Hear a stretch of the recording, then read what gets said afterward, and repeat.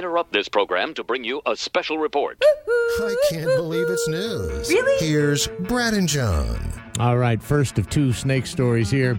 And a South African golf course had a real hazard on the course. I showed you this video yesterday, John, and you about jumped back in your chair and said, oh, my Lord. This woman, her name is Alethea Peachy from Cape Town, South Africa, and she's playing Saturday at the Atlantic Beach Golf Club in Cape Town. And she ends up taking a video of a massive Cape cobra, one of Alaska's, Africa's deadliest snakes, and it comes out of the rough and up onto this tee box, and you can tell it's mad. It's got its heads up, the cape's out, and it is striking at, on the tee box, it's got, you're on hole number 6 or whatever, just some little icon there that's, kind of pushed into the ground. And this thing strikes at it a couple times, and it's whipping around. It's very agitated. They said they didn't really know what prompted the cobra to, quote, play through, but they said it could have been he was trying to evade the mongoose that was seen in the video just off the brush, too. And so just off of the main cut there of the grass, you can see this mongoose, and this snake is not having it. So he's fully in agitated mode. Cape up, hissing, striking at stuff. You just get in the cart and keep driving, man. I imagine that what kills you is the venom that they have. But oh, yeah. I wouldn't live anywhere.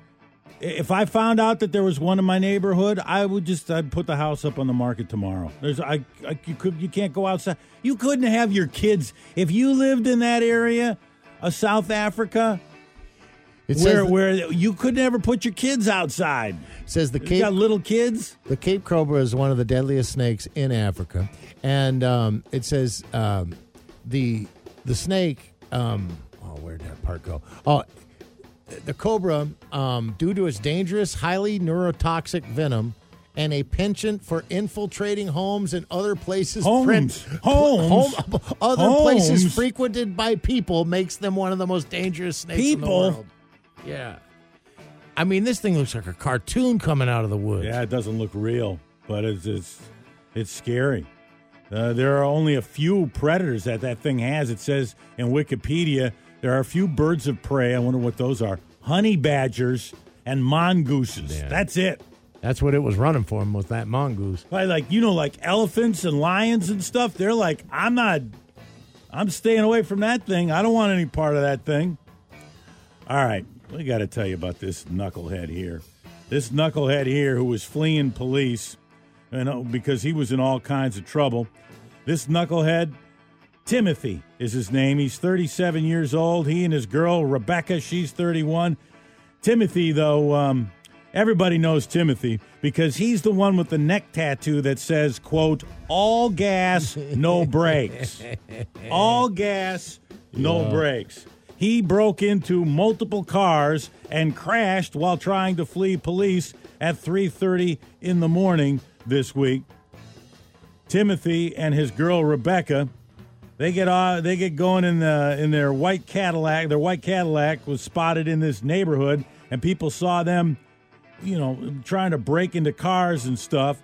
And so when the cops get called and start heading into the neighborhood, Timothy and his girl jump into the caddy and go for a drive, and they're driving away fast to get away. They end up slamming into a parked and unoccupied vehicle. Oh, he should have hit the brakes. Timothy's got a bunch of cuts to his head. Well, he doesn't have brakes. It's right there in his neck.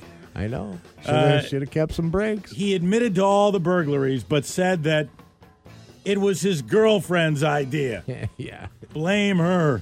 Yeah. You're the one with the all gas, no brakes neck tattoo. Neck tat Tim. All gas and no brains. That's what it is. And secondly, here, our second snake where it shouldn't have been story.